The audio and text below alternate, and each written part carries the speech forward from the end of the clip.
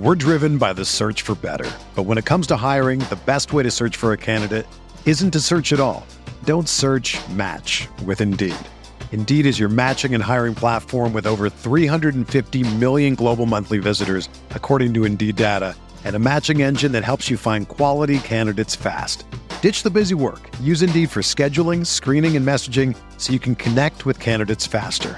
Leveraging over 140 million qualifications and preferences every day, Indeed's matching engine is constantly learning from your preferences, so the more you use Indeed, the better it gets.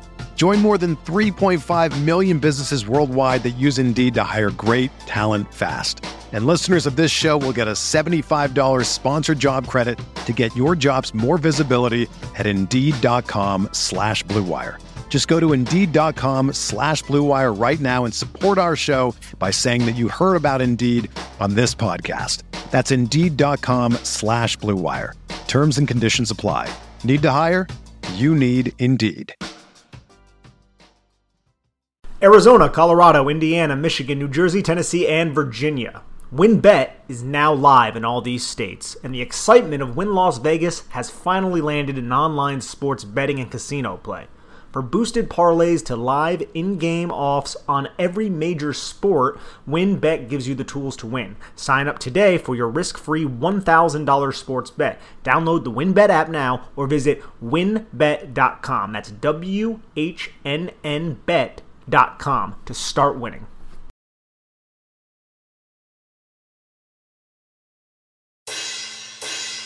It's Big Blue Banter, the answer to all your Giants matters. From run game to coaching to Bob Shepard's timbre. Hosted by Dan Schneier, analysis on fire. A Giants fan since day one, now preaching to the choir. Joined by Nick Filato, breakdowns with bravado. Passing you the facts like he passes on gelato. From just outside New York, a couple football dorks. A killer podcast when Dan says receiver corpse. They do the play-by-play, dropping almost every day. These experts know the X and O's just like Danny O'Shea. They do the review of the All-22, dissecting every throw. O.C.U. Manora lit up Dan Venora when he was a guest on the show. So there you have it, a podcast for Giants fans who are rabid, who can't wait for Sundays, the NFC East, the Fantasy League standings. We'll see you back here. It's Big Blue Banter. Welcome back. It's the Big Blue Banter, New York Giants football podcast. I'm Dan Schneier, joined as always by my co-host Nick Filato. Tonight we're here to break down the All-22 coaches film on the defense in the Giants' victory over the Saints in Week 4. Nick, before we get into any of that, how you doing tonight, my friend? Doing well, man. Talking some Giants football. We got some baseball on the television as well. Doesn't look too hot right now, but by the time people are listening to this, they'll know the outcome of that Yankees-Boston game. It doesn't look too hot for you, per se, because you're a Yankees fan. But I'm not a Yankees fan, Nick. I'm a Mets fan. But you're not a Yankees hater, I don't believe. I'm not a Yankees hater. You're correct. Now, I used to be a Yankees hater. As a child, I was known as a child's not the correct term. As a young preteen into my young teen years, I was known as that asshole, annoying friend who considered myself an ABY fan. Not because I didn't like the Mets at the time. My mom's always been a Mets fan, but I did get more into them later in life. I picked up baseball later in life. But I consider myself an anyone but the Yankees fan as a kid because I was that kid who was so disgusted at the time with the Yankees payroll versus the rest of the MLB. Because remember, back in the day, there wasn't the Dodgers who were spending like they're spending now. There wasn't the Red Sox who are spending like they're spending now. Even the Mets right now spend like just as much as the Yankees. Back then, it was like the Yankees and essentially no one else. There wasn't the luxury cap crap that there is now. It was just unfettered with spending, and they were just tripling teams, quadrupling teams. And I was like, this is the stupidest thing ever. Why do we allow this in a professional sport where there's just a team that's just spending so much more than anyone? Obviously, they're winning. So I was annoying. I used to hate the Yankees, but I've gotten over that. As I've grown into becoming a big Mets fan, I've learned to not care about the Yankees. It's a lot like my Giants-Jets stuff. Like some of my friends that are Jets fans hate the Giants. Some of my friends that are Giants fans hate the Jets. I've never hated the Jets. My brother can't understand it. He can't process why I don't hate the Jets. He hates the Jets, by the way. He can't process it. It's because they don't play in the same conference and division as the Giants. Like the Yankees don't matter to the Mets. The Jets don't really matter to the Giants. So I don't hate him anymore. So, you know what? I'll root for you tonight. Go ahead. Get your win. Thank you. I mean, I'm not a huge baseball fan and I love the Mets as well. So for reasons. But I don't like the Boston Red Sox. I never have, so that's one thing. Yeah, you don't like Boston in general, I feel like. I love the city. I just hate their sports teams. You know, there's something about you in Boston. It's like last show you said road game. You're talking about a road win against the Saints. The way you say road is you have like a Philly accent when you say road. Has anyone ever told you that? No, see, the whole Philly accent thing, I don't even really know what a Philly accent is. Somebody's pointed it out to me, not about myself, but said, oh, that's how people from Philadelphia sound. And I was like, oh, I never really thought about how people from Philadelphia sound. But what is it, road? Yeah, there it is. The ways that's very Philly, the way you just said road. See, I couldn't even tell you what a Philadelphia accent sounds like. Well, watch the show Mayor of Easttown. I think actually you might have already seen a couple episodes of that, just being in the same room. I think your girlfriend was watching that show. So ask her about it. Watch a little Mayor of Easttown. That's how you'll see a lot of the Philly accent. But let's get to the Giants. Let's talk about this football game. Let's talk about this defensive effort. I've been long pounding the table these last 3 weeks that defense has been a lot better than the Giants fans are giving credit for. Like, when you watch the film, the defense is not so bad. Yes, the pass rush isn't great. It's not getting there. Yes, sometimes the coverage is soft and not getting there as well.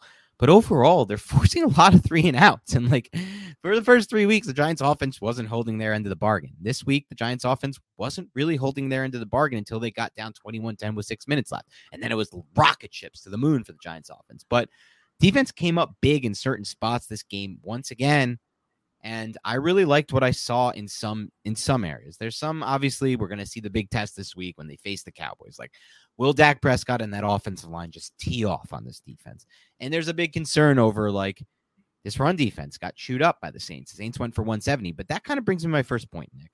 To me, the reason the Saints were able to run for 170 is because of the way Patrick Graham played the Saints in this game. I mean, you saw it on the film. I saw it on the film, especially from that end zone angle. How many light boxes did the Giants show? Like, there were times in this game where there were tons of times in this game where the Saints had a hat on a hat if they wanted it in the run game with the guys in the box versus the blocker. So a hat on a hat means the Saints have 6 guys lined up to block a play. The Giants only have 6 defenders in the box to stop it. And I think this is just what the good coaches are doing nowadays, and Patrick Graham's one of them. Dare you to run the ball, because look at what happened in this game, man. The Saints ran the ball for 170. They didn't score that many points, like they had 170. Great. Good job. You had a good run game. And what did that lead to? 21 points in this game. So ultimately speaking, if you give up only 21 points and if the offense shows what they can, you can win games. And so I'm good with this. I'm good with Patrick Graham doing. I mean, it looked a lot better last year when they had Dalvin Tomlinson in there. Don't get me wrong. It was much more fun when they had Tomlinson. They weren't giving up $170 on the ground like they did in this game, but man, I'm okay with it. And did you kind of notice the same thing? Patrick Graham was just daring them to run and just saying, you know what, run. I don't care, run. Well, you dare them to run. You want them to run, but it's not just because you're allowing them to run. You're buzzing your safety down quite often to fill the B gap and kind of adding an extra defender into the equation post-snap when you want to play the run aggressively post-snap. So pre-snap, yeah, you may be in a too high look, but you're going to drop Logan Ryan down aggressively. And the Giants did that. They played a lot of cover 3 buzz. They played a lot of defenses that wanted to invite the run, but that's also the identity of the New Orleans Saints. They want to run the football. And the Giants, they made a bunch of adjustments up front in this game to combat what the Saints were trying to do. And we'll get into all that shortly. Yeah, for sure. But I definitely thought they did that was their game plan here. And I thought this was the first game where they also had another really specific game plan. Like this, they've been doing that all year basically. And basically all Graham's tenure, in my mind at least, they've been daring teams to run and basically saying, whatever, take what you can get versus the run. We're going to give you some favorable looks for your run game. It's not going to matter. But it's the way the Giants play the run, though, and it's smart. It's what Brandon Staley is doing. It's what a lot of teams are doing.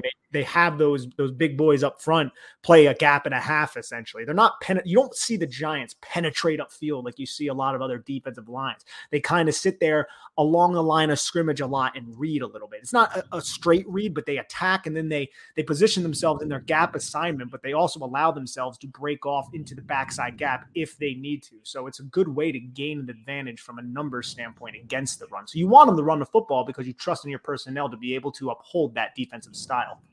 Yeah, that for that reason, and because you know that this game is won and lost in the passing game. I think it's a combination of those two things. And I think, And it leads me to my next point, because it's funny. It's like you read my mind. You don't have my notes in front of you. So just to, full transparency, Nick is not reading my notes here, but it reminded me of something I heard today from Joe Judge on the Joe Judge Report. And he talked about it, how he doesn't want to be a defensive line that shoots gaps upfield and creates seams to get blocked down or kicked down. He says he mentioned it 3 separate times. He talks about how important it is for them to build the wall and set the edge as a defensive line to reset the line of scrimmage. He says every single day of practice, the defensive line starts with the same drill. And it's basically a drill of this exact thing, like setting that wall, building that wall, and they never want them shooting upfield to create that seam. And I think that's how they're taught to play it.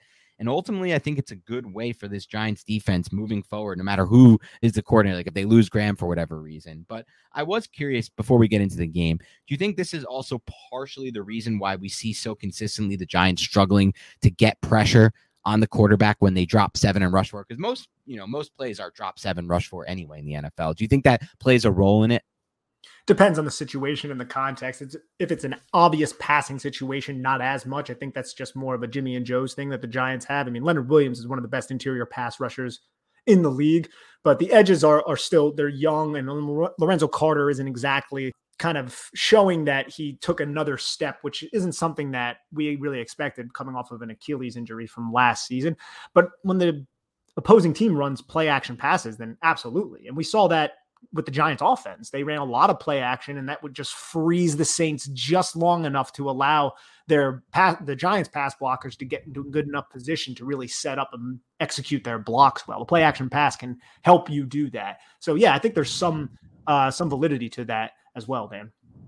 Okay, cool. I wanted to get your take on that and kind of figure out if that plays a role in, because, it's so different than what we saw during the Betcher year. Because the Betcher years, those D linemen were just geared up, trying to shoot gaps. And it's not like we created a crazy amount of pressure those years. So it's not like the best counter example of it or anything like that. But I just feel like it's so different than what we've seen. And ultimately, I'm on board with it. I think this is the right way to coach up the defense. And obvious passing situations, they pin their ears back. And yeah, of course. They're not trying to build the wall for obvious pass downs. I'm not trying to say that at all, of course. And I know you're not saying that either. All right, so let's get into the game here. We talked a little bit of like the overall stuff, but actually I wanted to get into some of the notes you had overall on the defense, because I thought some of them were really interesting, not necessarily the, specific drive-by-drive stuff yet. So what was your kind of overall takeaways about some of the schemes you saw from Graham, some of the overall concepts, and just kind of the game plan from Graham in this one? I felt like there was a lot of cover 3 buzz, like I said, with either Xavier McKinney and Logan Ryan dropping down.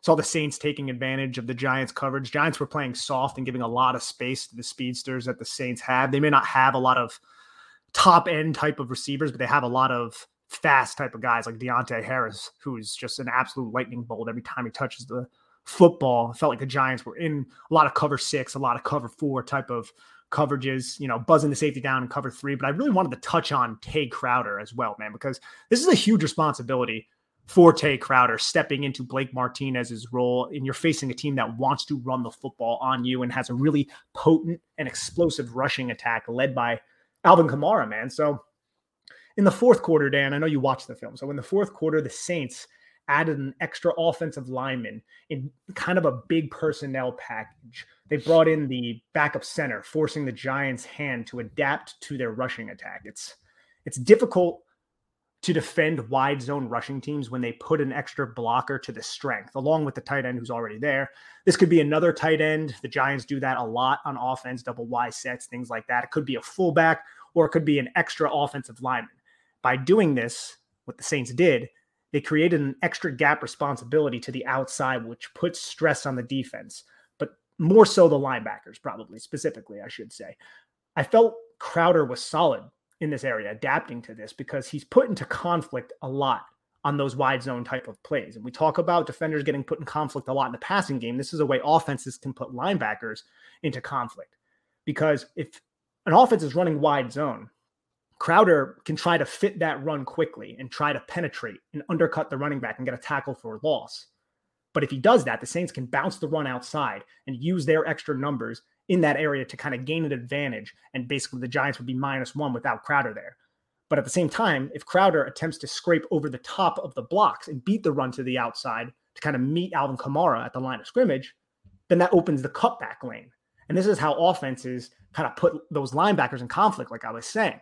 This Crowder really needs to be smart in this situation. And there were a lot of plays, man, where the Saints did this to Reggie Ragland and to Tay Crowder. And it wasn't just specific to the fourth quarter either. They were doing this all game. It's just in the fourth quarter, they adapted their offense and brought in a big offensive line package. I mean, there were times where Kamara, he found those cutback lanes and got nice gains because these linebackers tried getting outside to kind of over pursue Alvin Kamara, who is one of the more decisive running backs in the league, And on those plays, man, it was contingent for the backside edge, that backside safety, or the cornerback to maintain their responsibility in the run game and make that tackle. And I felt like the Giants were solid at doing this for most of the game. I wouldn't say it was perfect, but they were solid at doing it. And I mean, this is a way you put a lot of mental stress on a kid, right? I mean, Sean Payton, he really attempted to attack the Giants linebackers with that stretch zone or even in power rushing plays to the outside to get one of them to be a little bit over aggressive, creating cutback lanes because Blake Martinez was not there. And this was also a way to mitigate Jameis Winston from throwing the football and possibly throwing an interception. So they were able to gain an advantage, or they thought they could gain an advantage on these Giants linebackers, but they played it really, really well. And before we dove into the defense, I kind of wanted to talk about the importance of Tay Crowder and Reggie Ragland and their role in what Sean Payton wanted to do against the Giants. They played well in this game. Yeah, I mean, you nailed it, Nick. There was a lot on their plate. Great game plan from Sean Payton. He knew he had to attack the Blake Martinez-less Giants with the depth that they currently have at the inside linebacker position. But as we'll get to later in the show, man, I came away pretty impressed, all things considered, with how those inside linebackers played, given the stress that was put on them and really where they were, what the expectations were for them coming into this game. All right, let's dive into things a little bit deeper on the defense side of the ball. There are still a few concepts I want to go over and players that I want to touch a little deeper on, but let's break this thing down and with, by drive, I guess, and try to come up with some stuff that really stood out. So what's the first thing that stood out to you in this game from the defense? From the first drive, if we're diving into the first drive, I mean, the Giants gave up the first two plays and then were able to get pressure on that second 1st and 10 play. Lawrence had a big drive batting that ball down and then reading that screen to Tony Jones. That could have been like a big chunk 25 yard gain by Jones. If he ends up catching that football with the 2 or 3 blockers in space, Giants were playing off a little bit. They had clear out routes. It was really well designed by Sean Payton. Dexter Lawrence tries to penetrate inside and he quickly realizes what's going on and then gets to Tony Jones. That is one of the better plays. There was one of the better plays, if you know what I mean, in this game from the defense. One of the more important plays. There were so many situations like that by this defense. I mean, there were tons that we're going to go over, but this, man, it was just on a second down play. But if Dexter Lawrence didn't end up reading that, it could have been huge and it could have swayed the entire game, even though it was early on in the affair. Yeah, because it was at the Giants 37 at the time. Ultimately, this leads to a punt this drive. That play was a 3-yard loss. That was the one that stood out to me the most. Seeing it on the All-22 from the sideline angle, that was going for 20. That was going for 25. That might have gone for more if they hadn't had Dexter Lawrence make that individual play. I also thought one other interesting thing about this drive, I thought Shane Zimenez had a really nice pass rush on 3rd down there. It was a long developing one, but he used his hands well to get around one of the better right tackles in the NFL in Ryan Ramczyk.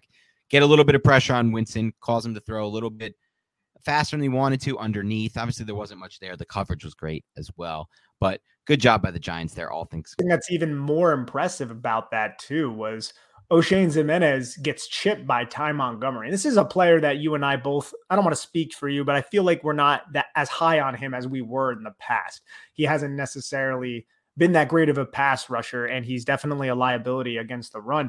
But on that play, man, he gets chipped by Ty Montgomery, and then he gets engaged with Ryan Ramczyk, uses both his hands as a double swipe, and then just kind of rips through the outside shoulder in a sense where he uses his own outside hand to kind of remove the contact that Ryan Ramczyk has with his upfield arm, and then rips through that outside shoulder of, like you said, one of the better right tackles in the league. And he also just kind of like uses a double swat at the end to kind of finish Ramczyk off. Almost gets the sack here, but forces an incomplete pass. Yep, absolutely. Next drive, Saints have a 10-play drive, but it only goes 44 yards, and ultimately it ends in a big fourth down stop by the Giants. Saints go for it on 4th and 3, try to run to the outside with Kamara. Giants string it out and make the stop. What were some key takeaways for you on this drive? Yeah, man, Williams made several big plays on this drive. He was giving problems to the guards on the interior, and the Saints attempted to trust Adam Troutman with the responsibility of blocking Leonard Williams on some of those duo runs. And you can't really run effective duo if you don't have a good blocking tight end. It just doesn't really work. And Troutman is one of the best blocking tight ends in the league, but asking him to block Leonard Williams is just a bit too much. And I think that was by design. Patrick Graham put him over Adam Troutman on purpose to create a substantial mismatch in the Giants' favor. And I mean, that 3rd and 3 play by Logan Ryan was excellent, coming downhill and knocking that ball away from Tony Jones. That was huge, and it set up the 4th down play where Leonard Williams comes up again and makes an excellent play from the backside. Logan Ryan also did a great job coming downhill and kind of boxing Alvin Kamara in and allowing Leonard Williams to make contact on him. So that was a great defensive stand from a unit that hasn't lived up to our 2020 expectations, but definitely played really well in this game. Yeah, no doubt. And it was really just one drive, but it was a really bad drive for Logan Ryan last week against Atlanta. And I thought he had a really nice bounce back game in this game. I thought Ryan played much better in this game. This was a couple examples right there and just overall throughout the game.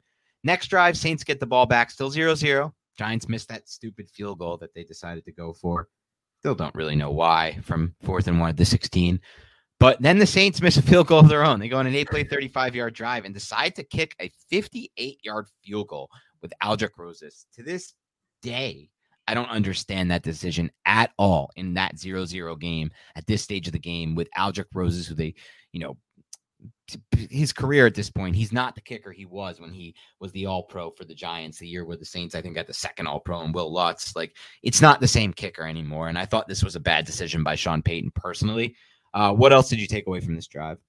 I couldn't agree with you more, by the way. That was a really questionable decision, but man, what a great play by Adoree Jackson on that 3rd down and 5 to force that decision, because Adoree Jackson clicks and close downhill on Ty Montgomery, who was just running a quick underneath slant trying to pick up the 1st down. And it was so fast for Jackson just to kind of come down and make that tackle on Montgomery. Like, just a very defining type of play on the road for Adoree Jackson, because if he doesn't make that perfect type of tackle, he picks up 2 more yards, Ty Montgomery, and then that drive is extended. You get another 3 downs. Defense gets even more tired out, which was really important in this game because the rushing attack of the Saints ended up tiring the defense out at certain points of this game. I really wanted to just bring up the fact that Adoree Jackson really kind of helped save this drive and ended up leading to that missed field goal by Aldrick Rosas, who was cut today, I believe, actually, Dan. Yeah, I don't know if you could blame him for that. I guess they could. I blame the coach for not going for it there on 4th and 3. I think that was the right call, despite it not working the last drive. But I agree. I agree with that. And there was also the first 3 plays of this drive, the Giants, they aligned in tight front, man, and they kept bringing that safety down into the box pretty aggressively. They were using 3-3-5 personnel, some 2-4-5 looks, mostly on this drive. They wanted to utilize the tight front, which wasn't something they used too much in the previous drive. So the tight front, again, that's a nose directly over the center. And then you have a 4-eye technique and another 4-eye technique, which is 2 players lined up on the inside shoulder of the tackle. Yep. And so let's get to the next drive after that, because the Saints then come down, and it's right after the 1-play drive by the Giants. Saints come down and they kick, and they lead a 13-play, 75-yard touchdown drive. So what exactly happened on this one that caught your attention? Yeah, the Giants allowed another touchdown right before halftime, man, which sucks. But this is where I think the run defense started to buckle just a little bit.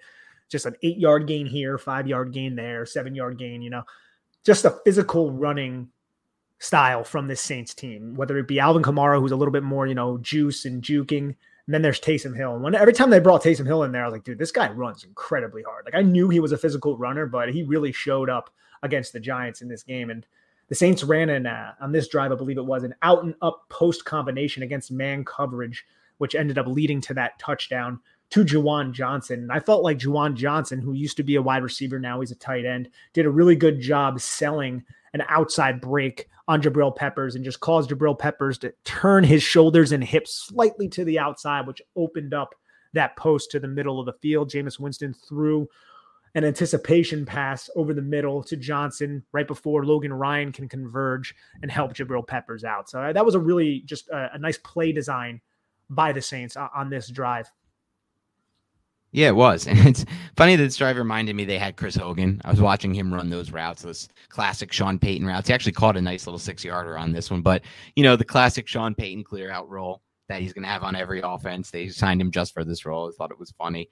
But in general, I think you did a good job breaking this one down. This was a good example of a drive where the Saints were able to create on the ground, and that helped them kind of, move the football. And the Giants even got them into a 2nd and 14 situation at one point on this drive. But like you said, that deep pass to Montgomery is what kind of kept this going right into the 2-minute warning. It's just another example, though, of this Giants defense giving up a touchdown drive just before the half. What do you make of this happening so consistently?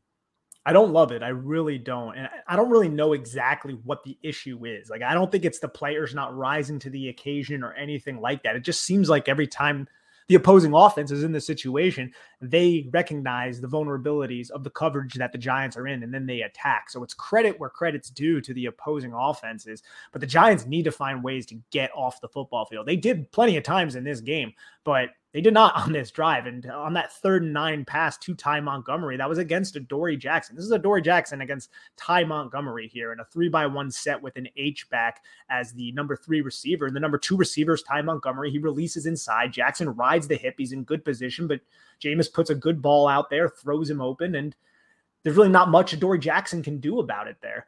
And that's just man coverage. And Logan Ryan is the center field safety there. And the way the route was, it was a little bit shallow. It bent away from Logan Ryan, so he couldn't make a play on the football either. So sometimes you just got to tip your cap, but something has to be done here. And I would like for the Giants to get a little bit more pressure in these situations as well, something we haven't necessarily seen whenever teams are driving with time expiring. Yeah, and this was also a situation in this game. Not often for the Giants has this happen, and we'll get into this in a second, but first we're going to take a quick break to hear a word from our sponsor. Before we do that, where they gave up 2 straight touchdown drives. Like, I haven't seen that happen as of now. It was broken up by halftime, but the Giants kicked the ball right off to the Saints. They went down and scored right away. So let's get into that 3-play, 75-yard touchdown drive by the Saints. But before we do that, let's take a quick break to hear a word from our sponsors. Giants football is finally back, and there's no need to exhaust yourself searching all over the internet to find New York Giants tickets anymore. Because TickPick, that's TickPick, is the original no-fee ticket site and the only one you'll ever need as your go-to for all NFL tickets. TickPick got rid of all those awful service fees that the other sites charge, which lets them guarantee the best prices on all their NFL tickets. Don't believe it? If you can find better prices for the same seats on another ticket site, TickPick will give you 110% of the difference in the purchase price. That's right.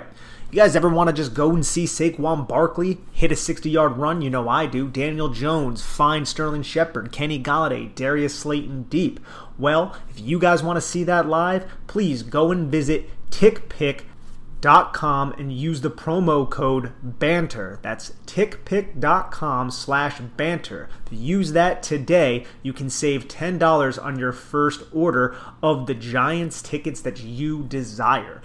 Please check that out. It's tickpick.com/banter.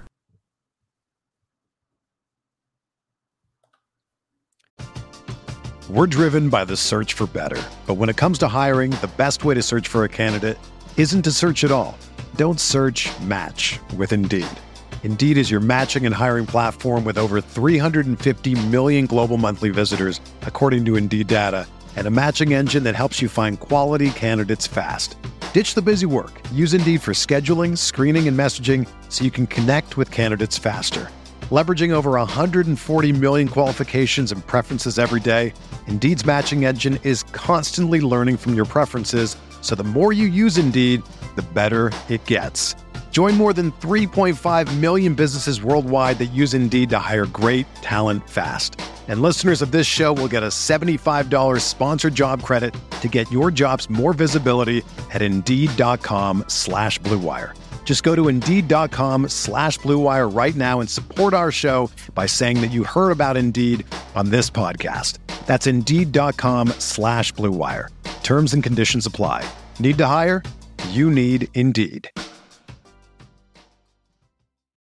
When you need mealtime inspiration, it's worth shopping Kroger, where you'll find over 30,000 mouth-watering choices that excite your inner foodie. And no matter what tasty choice you make, you'll enjoy our everyday low prices, plus extra ways to save, like digital coupons worth over $600 each week. You can also save up to $1 off per gallon at the pump with fuel points. More savings and more inspiring flavors make shopping Kroger worth it every time. Kroger, fresh for everyone. Fuel restrictions apply. Everyone is talking about magnesium. It's all you hear about. But why? What do we know about magnesium? Well, magnesium is the number one mineral that 75% of Americans are deficient in. If you are a woman over 35, magnesium will help you rediscover balance, energy, and vitality. Magnesium supports more than 300 enzymatic reactions in your body, including those involved in hormonal balance. From functional medicine doctors to mental well-being and female hormone experts, we all know that magnesium is the one mineral to improve all aspects of well-being and health. But which one? Magnesium Breakthrough from Bioptimizers, the trusted choice recommended by leading experts with 7 best-absorbed forms of magnesium to ensure your body receives the support it needs for overall well-being. Go to bioptimizers.com/balance today and use code BALANCE10 for 10% off. Support your journey to wellness at bioptimizers.com/balance. Magnesium Breakthrough from Bioptimizers, your foundation to optimal health and vitality. All right, so you don't see it happen often. You didn't see it happen often last year, at least, and even this year, not back-to-back like this. But, man, another thing you didn't see often was the big play that set up this drive, the long pass to Marquez Callaway, who's not, in my mind, a very good NFL receiver. You know, he got some preseason hype, undrafted free agent against James Bradbury. I mean, Bradbury came away with a huge interception a few plays later on the next drive later. But Bradbury's been getting burnt a little bit more than you saw during that first season with the Giants. Anything to make of that, or, you know, just great? It was just good play design by the Saints and Bradbury not being able to really keep up here on the deep route?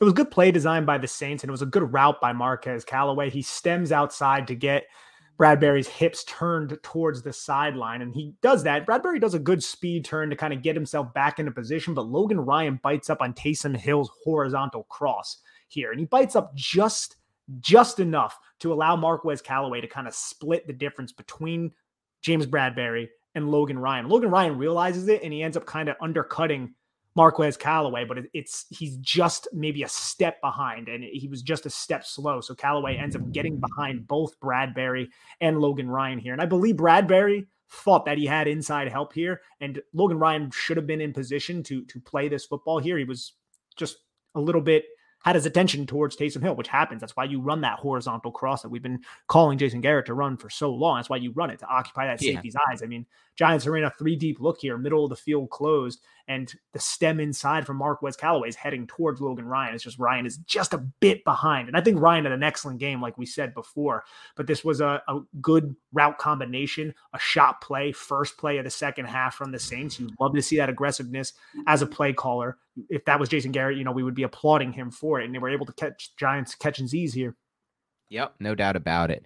And so that leads to the Taysom Hill 8-yard touchdown run, 2nd and 1 from the Giants 8. So this is one example, you know, the Giants tackling wasn't excellent, especially in the red zone, I thought, in this game. What did you make of that? Dude, you're telling me, man. The Giants tackling was not excellent at all, man.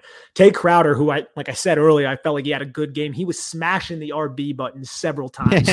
Man, he was going for the strip of Taysom Hill, which I get, you know, especially because Taysom Hill, he was getting held up there. He was getting held up, so why not go for the football? The Saints are driving down your throat. You know, they're just about to score. They're on the doorstep trying to get a takeaway. So I don't really fault Crowder for that, but the physicality of Hill was just impressive, to say the least. And that was one thing where I was like, oh, this is not good without Blake Martinez in here, to see opposing offenses just jam the football down the Giants' throat. And we are not used to seeing that against Patrick Graham, especially since we had Dalvin Tomlinson last year on the roster.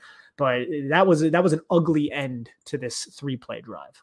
Yeah, it was. The tackling, I feel like, has been a weird issue we weren't expecting this year, but it has been an issue this season. I hope that doesn't continue. Next drive, really big play by the Giants. You know, a little bit of luck, because not luck, but, you know, one play after the touchdown was nullified, the big touchdown from Jameis Winston to Kenny Stills, which again was a penalty. It was a hold on Williams, and if they didn't make that hold, probably can't get that off clean. But right after that, the Saints just kind of chuck the ball up. I did not really understand this decision at all by Taysom Hill. Maybe that's why he's no longer the quarterback there, and they went to Jameis Winston, who hasn't looked that great himself either.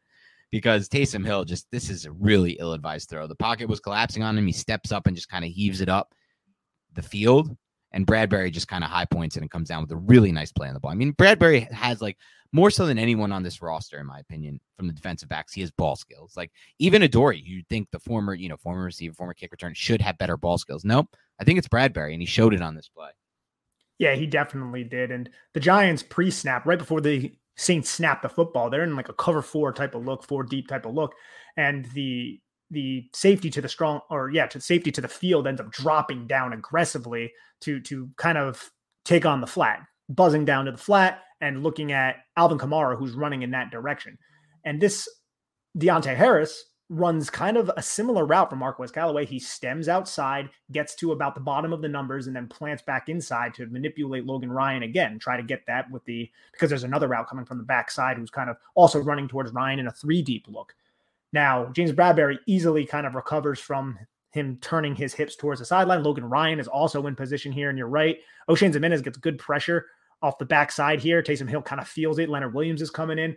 I do not know what Taysom Hill is doing here. I mean, you have a little bit of leverage. If he were to lead the ball and have just incredible arm strength, lead the ball to the 10-yard line in the middle of the field, he may have been able to hit Deontay Harris in stride. But this is just a bad throw. It died on him, and James Bradbury is in perfect position to intercept it. Yep, and it's a big play because huge. At that point, it's 14-10 Saints. If they're getting into range for a touchdown, ultimately that might end up being the difference if the Giants, take that ball at the end and can't drive it for a touchdown. So we move past to the next drive. Giants punt. Saints go 11 plays, 63 yards, chew up 6 minutes of clock and score a touchdown.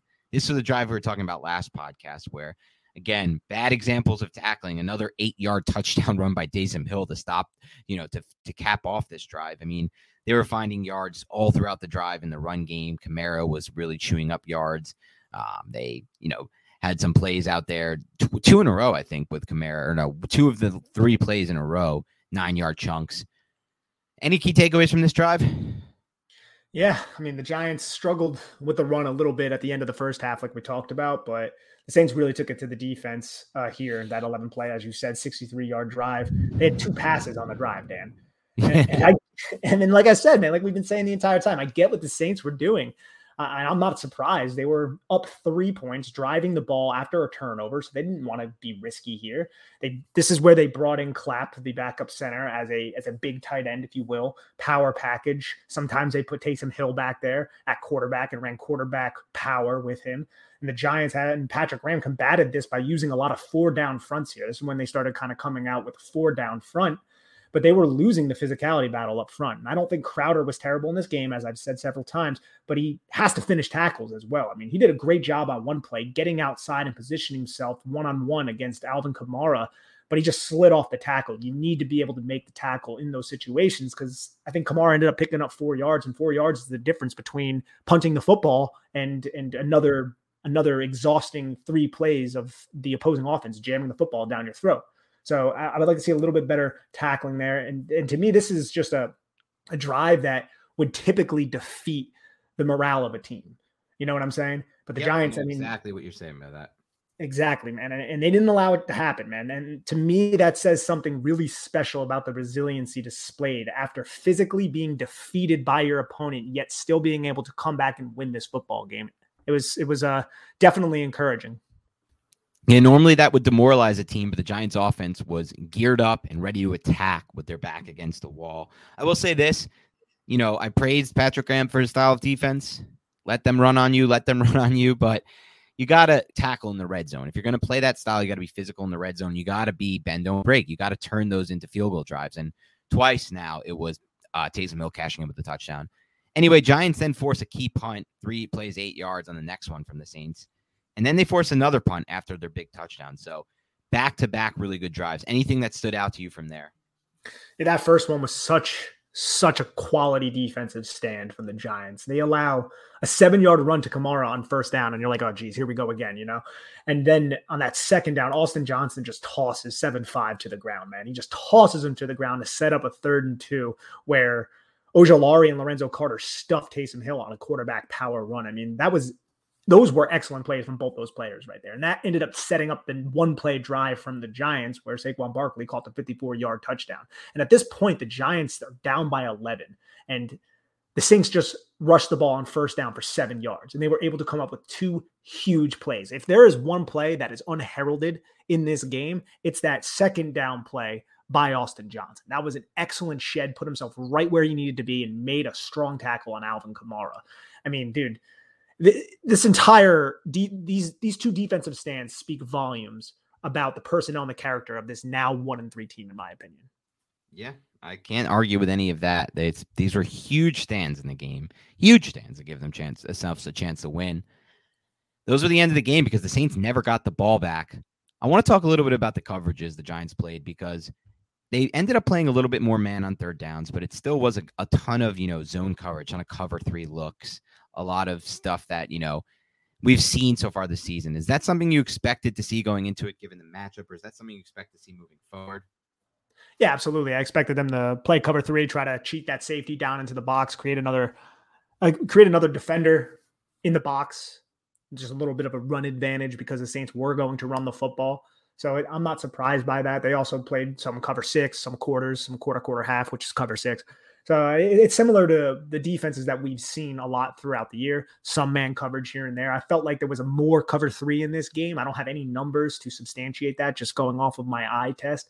But I felt like there was more cover 3 in this game than there have been earlier in 2021. But I will say 2020, there was a lot of cover 3. So it's something that Patrick Graham loves to use. Yeah, no doubt about it. All right. What else did you want to talk about with the defense before we get into some awards? Anything else that specifically we haven't touched on just yet? Yeah, so the defense, I think we talked about the coverages and everything that the Giants were running and what the Saints tried to combat. We talked about the chess match between Sean Payton and Patrick Graham in terms of personnel and trying to run these linebackers. So I say we just get into these long-awaited superlatives. All right, let's dive into it. Where do you want to start here, Nick? Let's talk about where would you want to start here? Unheralded player of the game? Let's go to unheralded player, my man. Okay, give me your unheralded player of the game. Let's start there. Yeah, for me, it's Austin Johnson. Austin Johnson had a really good game. Once again, I just talked about that play that he made earlier on the 3rd and 2, but there were at least 4 other ones that jumped out where he was making quality tackles at the line of scrimmage, just beyond the line of scrimmage. And he's also doing a little bit as a pass rusher. That's not his game necessarily, but he's stepping into Dalvin Tomlinson's role and filling it, I would say, nicely. He's nowhere near the talent of Dalvin Tomlinson. He doesn't have that in his profile, in my opinion, but he's definitely a good replacement for Dalvin Tomlinson, a cheaper type of option. And I think he's outplaying Danny Shelton significantly.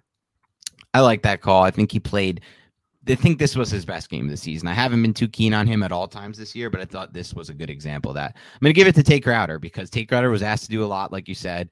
There's a lot put on his plate, and he seemed to figure out a good system for playing a pretty solid game here, given all the circumstances. He wasn't totally out of position a lot of times. He wasn't a massive liability. Yeah, the Giants got chewed up in some ways on the ground in this game, but I don't know if I'm going to give him massive, I'm going to call him the reason for that. So ultimately, really good game from him as well. Absolutely, man. Absolutely. I think Reggie Ragland deserves to be talked about too. Now, he's somebody that he's not, fleet of foot, not the most athletic linebacker. We got that, but he was putting himself into position quite often. And I felt like he did an excellent job dipping either his inside or his outside shoulder, depending on where the block was coming from. And then using his hand to kind of swat away the arm of the blockers to set himself into a position where he can make and execute a tackle. And he's a pretty darn solid tackler as well. And I think there was one play, I think I had it in my notes, but I don't have the timestamps, unfortunately. I think it was the goal line, the first touchdown to Taysom Hill. He got absolutely planted on that play. It did not look great. I could be wrong on the play, but he got planted on a play in this game that ended a drive. And then on the next drive, he came out and made 2 great plays. So it just shows the pride that he has, that he took, like Michael Jordan, Dan, he took that stuff personally, and then he ended up coming out here and making 2 really big plays on the next drive that kind of helped lead to a punt. So I was glad to see that. Yep, no doubt about it. Give me your best individual play of the game. I'm going to go with the Dexter Lawrence play. And I know it's and I could go with several. The Adoree Jackson one comes to mind. There are a lot that kind of come to my mind. But the Dexter Lawrence play was just Dexter Lawrence, and it probably saved 25 yards and possibly points on the board for the Saints' first drive, which would have set a precedent at home against an 0-3 team led by a young coaching staff and a young team just in general. So I'm going to go with that play by Dexter Lawrence where he read the screen and tackled Tony Jones. Yeah, we have the same play on this one, so nothing too crazy for me on that end, but I agree with you. That was just such an excellent play. All right, let's get to players who struggled the most on film. Someone you thought struggled here. I'm going to go with Jabril Peppers, man. I'm going to go JP. Mainly, I mean, he didn't play that many snaps. He played less than 20, and I think he might have been dealing with some sort of injury as well. But Peppers is struggling in coverage, man. He is not the man covering defensive back the Giants think they have in him. He struggles with double moves. He's not that decisive. His reactionary quickness, I would say, is marginal at best. I think he's been a letdown in terms of covering tight ends, and he allowed Juwan Johnson to beat him in the red zone and seems to make a lot of mistakes in coverage when it matters most. So sadly, I'm going to go with Jabril Peppers. And I do love, though, his enthusiasm when the Giants won the coin toss. That was definitely something that was fun to see. Yeah, definitely something that was interesting from Peppers. I'm going to go with Xavier McKinney here as the most disappointing player for me on film in this game. I think with McKinney, we saw an example of what we saw in week 1 where he got burnt on a deep post, deep route pattern to KJ Hamler. Hamler dropped it, so kind of got lucky on that one. It could have been a lot worse.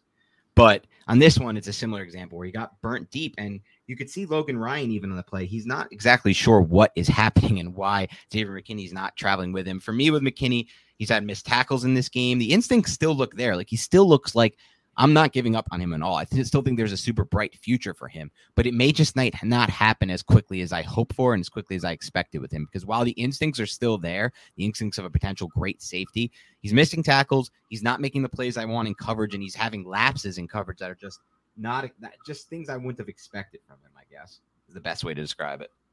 Yeah, the main lapse is the one touchdown to Kenny Stills. I don't know what he was doing on that play, why he didn't match the route of Kenny Stills, who was splitting the middle of the field open, cover 2 defense the Giants was in. Like, I just don't understand what he was looking at there. Yeah, me either. I don't know. That's the main play that really stood out. Obviously, the missed tackles as well. Just don't think he's there yet. All right, give me a grade on the pass rush. The pass 1 rush, to 10. Yeah, I'm going to go with a 4.3, I think. It wasn't great. They're not winning one-on-ones. I felt like Patrick Graham was using, stunts and twists like a lot of the coordinators do, not as many as Dennis Allen, who loved using stunts and twists and did it in a variety of different fashions. I liked one with Dexter Lawrence as the penetrator, just shooting the B gap and having Leonard Williams, who was the end, just loop right around him, right to replace him right into the gap. And I thought that was a really nice one and something that Patrick Graham has used. It's one that I hope he uses more often because I think it's dangerous with your 2 best defensive linemen.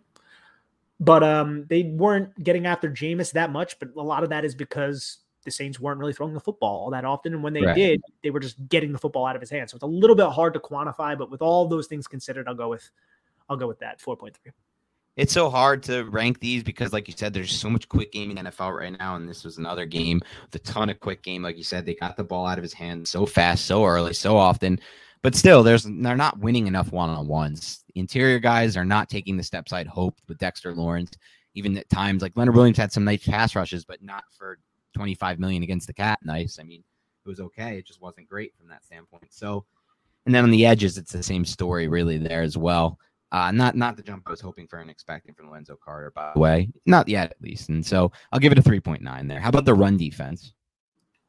I have the run defense as a 4.3 as well. I mean, again, you got to consider the entire context, the game plan of the New Orleans Saints, what they were trying to do, how they kept pounding the rock and kept doing it and kept going back to it, and how the Giants were forced to respond. I mean, I could probably even go lower since they did surrender a lot of yards on the ground, but they weren't allowing the team to pass on them, and they made big plays when it mattered, I felt like. When they realized the momentum was swinging back into the Giants' favor because of what the Giants' offense was doing, they were able to come up big in those situations. So that has me at a 4.3. That's fair. I think I'd give them a 4.1 overall, just when you give up that many yards on the ground, even if your game plan is kind of catered to it, catered to giving up some yards on the ground, they still had some really poor tackling, specifically in the red zone. That's what dropped the grade for me. Anything else on the defense before we wrap up? No, I think this has been a good overview of what the Giants were doing. They're going to have their hands full. They're really going to have their hands full against the Dallas Cowboys, because Dallas can throw the ball on you. Dallas can run the ball on you. If the Giants try to go too high, they'll just hand the ball off to Pollard and Zeke. If the Giants try to load the box a little bit, which is something that we haven't seen from them pre-snap at least all that often, then they're going to hit CeeDee Lamb and they're going to find Amari Cooper, and you have to worry about those tight ends underneath. I mean, there's just so many weapons, not to mention a really good offensive line, and Dak Prescott, who's like a top 7, top 8 quarterback in the league right now, maybe even better. So it's a scary matchup on the road. Yeah, I think Dak Prescott's playing like an easy top 5 right now, to be completely honest with you. From what I've seen, his processing, his ball placement, everything about what he's put on film to me is even better than top 7, top 8. And I'll say this is a big game for Judge for me, Nick. We're going a little off topic here. We're not doing all 22 defense in this regard, but it's a big Judge game because I want to see something from Judge here. I want to see something like that Cleveland game he had last year. Let it go. Come out here and understand that you have to be aggressive. Understand you have to attack. Understand that playing this game not to lose gives you no chance of winning. This won't be a situation where you're going to beat the Cowboys 24-21 or 28-21 or 27-21. You're going to have to score, and you're going to have to try to score early and often. Do not be playing for field position. Do not be punting in spots where you need to be aggressive. That's my plan here, because this is not an offense you can afford to do that against. They'll make a mockery of it. The Cowboys have been scoring 30 points at will. So you cannot try to out-field position this and try to rely on your defense. This is a big game for Judge for me. I have not liked at all what I've seen from Judge in-game so far this year. I think he's prepared them pretty well. Not out on Judge or anything like that. I don't really like him that much, and I'm not out on him. But his in-game coaching, to me, it's a problem not because of individual instances. It's a problem because of an overall philosophy that scares the hell out of me right now. And it's hard to argue against because he's put it on film over and over and over again through these first 2 seasons. And this will be a big test in my mind for him. He's going to have to play this thing aggressively. He's going to have to come out and try to win this football game from the start and not try to play for field position. So I'm really interested to see if the Giants offense can keep up with the Cowboys, because this is that type of game. They're going to have to try to win this one in a shootout. Yeah, they very well might have to win this one in a shootout, and hopefully it's not the same result as Week 5 last year, Alice. Yeah, exactly. All right, Nick, that's all we have for today. Thank you to everybody for tuning in. As always, please rate and review us on iTunes. Subscribe, unsubscribe, resubscribe again. That's the best way to do it. Follow us on YouTube. We're going to pump out a lot of good YouTube content coming up, so follow us there on YouTube. You can find us on YouTube at Big Blue Banter over there. As well as the YouTube page, you can follow us on Instagram as well. NY Big Blue Banter on Instagram. Otherwise, have a great rest of your week, and we'll talk to you soon.